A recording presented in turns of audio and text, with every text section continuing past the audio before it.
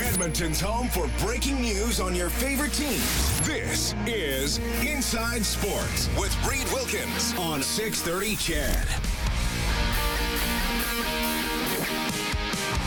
All right, halfway through the first quarter, Dallas leading Tampa Bay 6-0.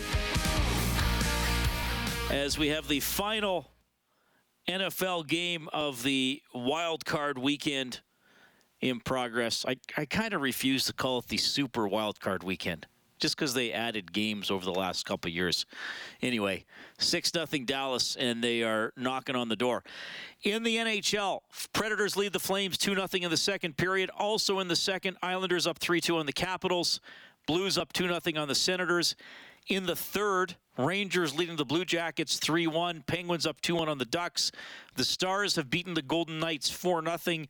Bruins pound the Flyers 6-0. Panthers win 4-1 at Buffalo. Colorado wins at home 6-3 over Detroit. Devils 4, Sharks 3 in a shootout. And the Lightning beat the Kraken 4-1, so Seattle's winning streak comes to an end after 8 consecutive wins, 7 of them on the road. The Pacific Division standings, Vegas 58. Seattle and LA both 56 points. Calgary and Edmonton both 51. As I told you, Calgary's on the ice right now. They are losing, and the Oilers play the Kraken tomorrow, 5:30 for the face-off show. Game at 7 here on 630 CHED. Dak Prescott runs it in, 12-0 Cowboys leading the Buccaneers, 6:13 left in the second quarter in that game. I just said the first quarter. It is the second quarter. Yeah, just some wild finishes over the weekend, wild plays along the way. We had the Chargers and Jaguars radio calls on the show earlier of that last play of giving the Jaguars a win after trailing 27-0 at one point. They won 31-30. Here's the Cincinnati call. Dan Horde, the radio play-by-play voice. Third down and goal from the 1. Huntley sticks the ball out. The Bengals have the ball. Baby. They are running it back. Sam Hubbard with blockers behind him. Hubbard to the Ravens 40, the 30, the 20, the 10, the 5. Touchdown! Bengals! Woo. That is the Sam Hubbard touchdown that turned out to be the winning points. The voice in the background was the color commentator, Dave Lampham, who used to play for the Bengals. He was very excited, as you could tell, as I welcome Blake Dermott to Inside Sports. Hello, Blake. How you doing, Reed? Did you like that radio call? Yeah. Yeah. A little exciting. It was exciting. And that was that essentially saved the Bengals season right there. And I, when you watch Hubbard run, like he was gasping for air because he had to go back on the field right after that. Okay, a lot to talk about from those games, and I always think of you when I'm watching a game and something crazy happens, because I'll think, I wonder what Blake thinks of that, because you've taught me so much about football over the years, and to never just look at the surface level of a play, to think about what else might have happened before the result of the play occurred. So I'm going to tell you my thoughts, and then I want to see what you think. The quarterback sneak has become more of a thing in the NFL this year, with the guys pushing the quarterback. And it looked to me like the Ravens had a pusher or two behind Huntley, and then instead he jumps, which I know works in other occasions, and I think the Jaguars got a 2-point conversion off of it, and I know Brady's done it in the past, going back to his Patriots days. But I'm like, wasn't he too far away from the goal line to do that? And then it turns into a disaster. Well, I think the structure of that play was what caused the problem, because he had two guys behind him to push him. That meant the two defensive guys that are covering those two guys were also in the middle. So that wall got thicker and the wall got higher as bodies start to elevate from contact. And so, when Huntley went to jump, he had to jump a long ways, and he jumped up but not forward because there was too many guys in that 2 or 3 yard area between the guards. it would have almost been better if one of them had leaked out, then that would have taken one guy out, and then you attack that weak spot. But to have the two guys directly behind them pushing kept all the bodies in and made it really, really difficult. And when you go up with the ball above your head, I mean, that's the weakest point that you can have it. You're just asking for trouble, and the ball was just batted out. And then the thing is that once it was batted out and back, there was nobody there to recover it because they were pushing into the pile. And it was just unfortunate because I thought that I thought the Ravens had been doing a really nice job, especially with Lamar Jackson out, and I thought Huntley had done a decent job in that game. He actually, was 226 yards, plus he had 34 yards rushing, so he had done a decent job. But, I mean, that one play basically saved the Bengals season. So, and something you've coached in your life as well. You watch a lot of games. I know sometimes it works, but would you ever recommend jumping like that on a quarterback sneak? Or are you just fine with, whatever, go low every play? They still got to stop you. Well, I'm not in that situation, right? I think that what Huntley saw was that there was just a big pile down at his waist, and so there was no way he was going to be able to bury his head into the to the hips of the offensive lineman and get a push. So he obviously felt that by jumping over, because everybody was down so low, and you get so low when you're in that quarterback sneak thing. Your offensive lineman got 4 hands on the or 2 hands on the ground, and defensive linemen do too. So sometimes that's the only place to go is over the top.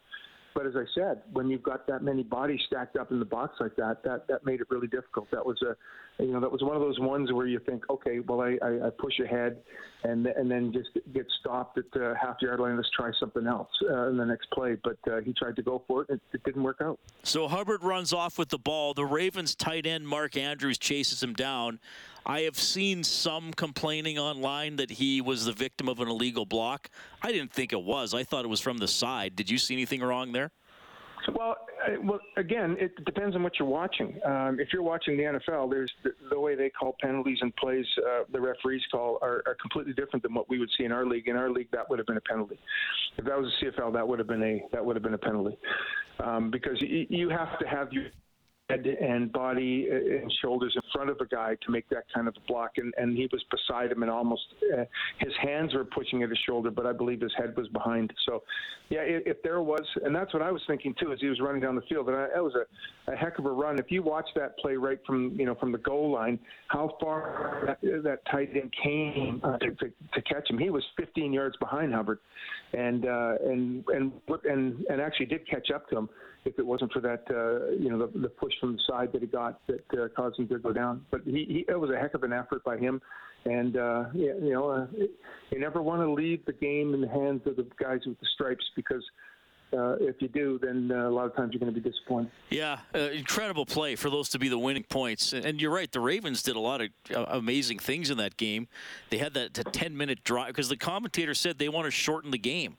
10-minute drive for a touchdown. They got a couple long throws when they needed them, but just a huge mistake and a big play for Cincy.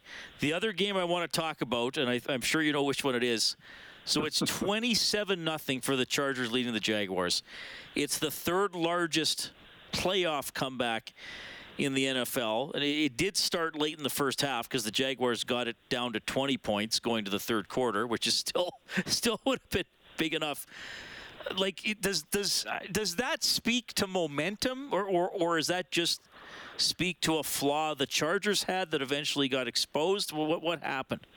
No, I think you're right. I think there was some momentum gained. I mean, you throw the other thing too is that Trevor Lawrence threw 4 interceptions in that first half. 2 of them were tips, and they weren't necessarily all his fault, but 2 of them were his fault. And you think that the game was in the bag. Yeah, it was. They brought it back to within 20 points just before the half, but then they gave up a field goal right away. So now it's 30-7. And to come all the way back, that's just a phenomenal effort by the Jags and Trevor Lawrence sticking with it, because he threw for 288 yards, 4 touchdowns, 4 interceptions. and they just fought back, and sometimes when that momentum starts to roll your way, you just can't stop it, and that's what it looked like with the Chargers. They couldn't stop it, even though they had the big lead, and and here you are, two quarterbacks who never won a playoff game, Hebert and Lawrence, and coming into this game, you knew one was going to win and one was going to lose, and it was too bad because I thought the Chargers had done enough in that first half to be able to win that game, but obviously not. Rob and I, because we're lucky enough to have two big screens here in the hockey studio, so we put the Chargers-Jaguars on as we were watching the Oilers on, and we saw both those penalties by Joey Bosa, who's a great player. And, Rob, from a hockey standpoint, was like, that's deadly to do that. And especially the second one, right? He throws his helmet, and he'd already got a penalty for, I think, lipping off earlier. That was maybe a little debatable. But, like Rob says, like, that's when you show that kind of emotion, I mean, it deflates your team. You get a penalty. And I would think if you're a Jaguars player, you're thinking like, oh yeah, these guys are cracking. One of their best players is acting like that, right? Absolutely. That's the thing that other teams feed off of is when they see, especially when they see a leader, they see a really good player start to lose it. And the frustration starting to show, even when they're still winning, and you're thinking, okay, there's a crack in the armor right there. They're starting to lose it, and that just builds on the Jags sidelines, and it did, and it was a heck of a game and an unbelievable comeback. But yeah, now the Jags have the Chiefs they got to play next week, and I think Trevor Lawrence throws 4 interceptions in that game. That it's not going to be close because the Chiefs will close it out. Well, the Chiefs had a comeback from 24 points down. I think that they erased in one quarter a couple of years ago against the Titans, was it? No, it was the game before the Titans. The Texans, they were down in 24-0, I think, in the second quarter, and were ahead by halftime. Okay, so again, I see the stuff on social media and I read stuff online. So a lot of Chargers fans are like, we got to fire everybody, whole coaching staff. Do you buy that if a team in football, it's not a 7-game series, it's not an 82-game season, it's now 17 in the NFL, and you get one playoff game, and if you blow it, it's like, do you buy that the Chargers got to make massive changes now? No, I don't believe that at all. But that is the nature of the world nowadays. Fans get frustrated. Fans they have loud voices, and the team's got to cater to the people that are buying the tickets. But I think it would be a mistake. Good teams weren't always good. I mean, if you take a look way back in the early '70s, the Steelers and how many times they ended the season on a negative note, and then they get the immaculate reception, and it sort of turns everything around, and they go on to win 4 Super Bowls. So they you got to learn how to win, and I think that in that game there's going to be a lot of lessons that they can take and go into next season with, and I don't think that you throw the baby out with the bathwater with this thing. You just have to, you get back to the drawing board and hopefully that the coaching staff can take what they did. They had a decent season, and they got a really good young quarterback, and they got a young team, and I think that they have to build from that and not start from ground zero again.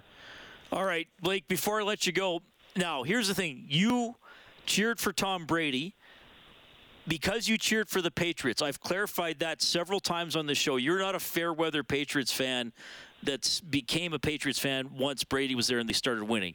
For you, it goes back to, I don't know how old you are. I assume the early 90s when you were a teenager. But no, but you go way back to the Patriots through some decent seasons, but through a lot of crap, quite frankly. So do you watch this game tonight, Cowboys and Bucks, and still cheer for Brady, or is it just, well, he's not a Pat anymore, so I'm neutral about this game? How do you feel? Well, it's easy to say that I will cheer for the Buccaneers because I was never a Cowboys fan. I never bought into them that they were America's team. So, it's kind of like in the NHL. I would cheer for anybody that played against Montreal Canadiens. I will cheer for anybody that plays against the Cowboys. Okay. And the fact that Brady is 72 years old, I'm going to cheer for that as well. And well, I believe I looked away for a second, but I believe he threw a pick in the end zone, and then Dallas eventually went back and scored at the other end. Who do you? Okay, I should ask you about the Niners. They knocked the Seahawks off, my favorite team, but I was just thrilled the Seahawks won more than 4 games. The Niners, to me, look really, really good. They're really, really fast. But I still think the maybe 3 best teams might be in the AFC when it comes down to the Super Bowl. Yeah, you can't count the Chiefs and the Eagles out for sure. But I like the Niners. And what Brock Purdy has done in the last 6 games, he didn't have a great day, 18 for 30, but he threw for 332 yards. Plus, he had another 16 on the ground, 3 touchdowns. He just seems to be doing the right stuff. But what I like about the Niners is their offensive line is phenomenal. And McCaffrey was over 100 yards, 116 yards, I think, rushing, and Samuels was 133, I think, in receiving. And so the defense is strong. They've got great people around them, and Purdy doesn't do or hasn't done anything to hurt the team. He's done really well. He's a great story. And I love what the 49ers are doing. And I think they, overall, I think they got the best team. They may not have the best guy at the quarterback position, because how do you take a look at Patrick Holmes over there, and what he can do with the ball, and what he can elevate his team up just by his play. But there's some sort of magic about the 49ers this year, and I really like it, and I want to see it continue. And I don't know who they play next week. I think it depends on what happens here tonight, Blake. That's right. Yeah, I thought it was. I was reading that. It said it's to be determined. So it'll be interesting to see who they play. But no, I like what we see out of the 49ers. I think they are certainly one of the teams that everybody's watching. Blake, always a blast to have you on the show. You'll have to teach me how to quarterback sneak properly one day. That might be the only play I'd have a hope of executing. Well, you can't be afraid of contact when you're doing that.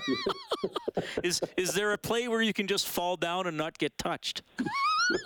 Well, the quarterback sneak is a play that you could do that if you've got a really good offensive line. Right, if they clear everybody out, then you can just fall forward. Okay. Yeah. Hey, thanks, Blake. Hope to see you soon, buddy. Okay. All right. Thanks a lot, Reed. Talk to you soon. That is Blake Dermott talking quarterback sneaks, Bengals, Ravens, Chargers, Jaguars, 49ers, all kinds of stuff. Always fun to have. I always learn something about football every time I interview them, no matter what, which I really appreciate. It's Inside Sports on Ched.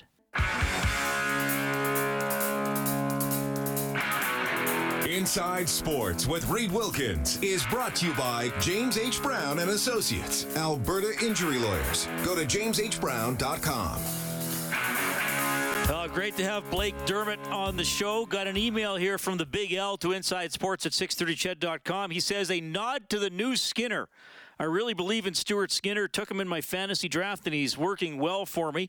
Apparently, we have another connection. We lost our beautiful 13-year-old Labradoodle back in November, and then in mid-December drove through a terrible storm for 5 hours to pick up our new family addition, an 8-week-old Labradoodle, and her name is Bo. All right.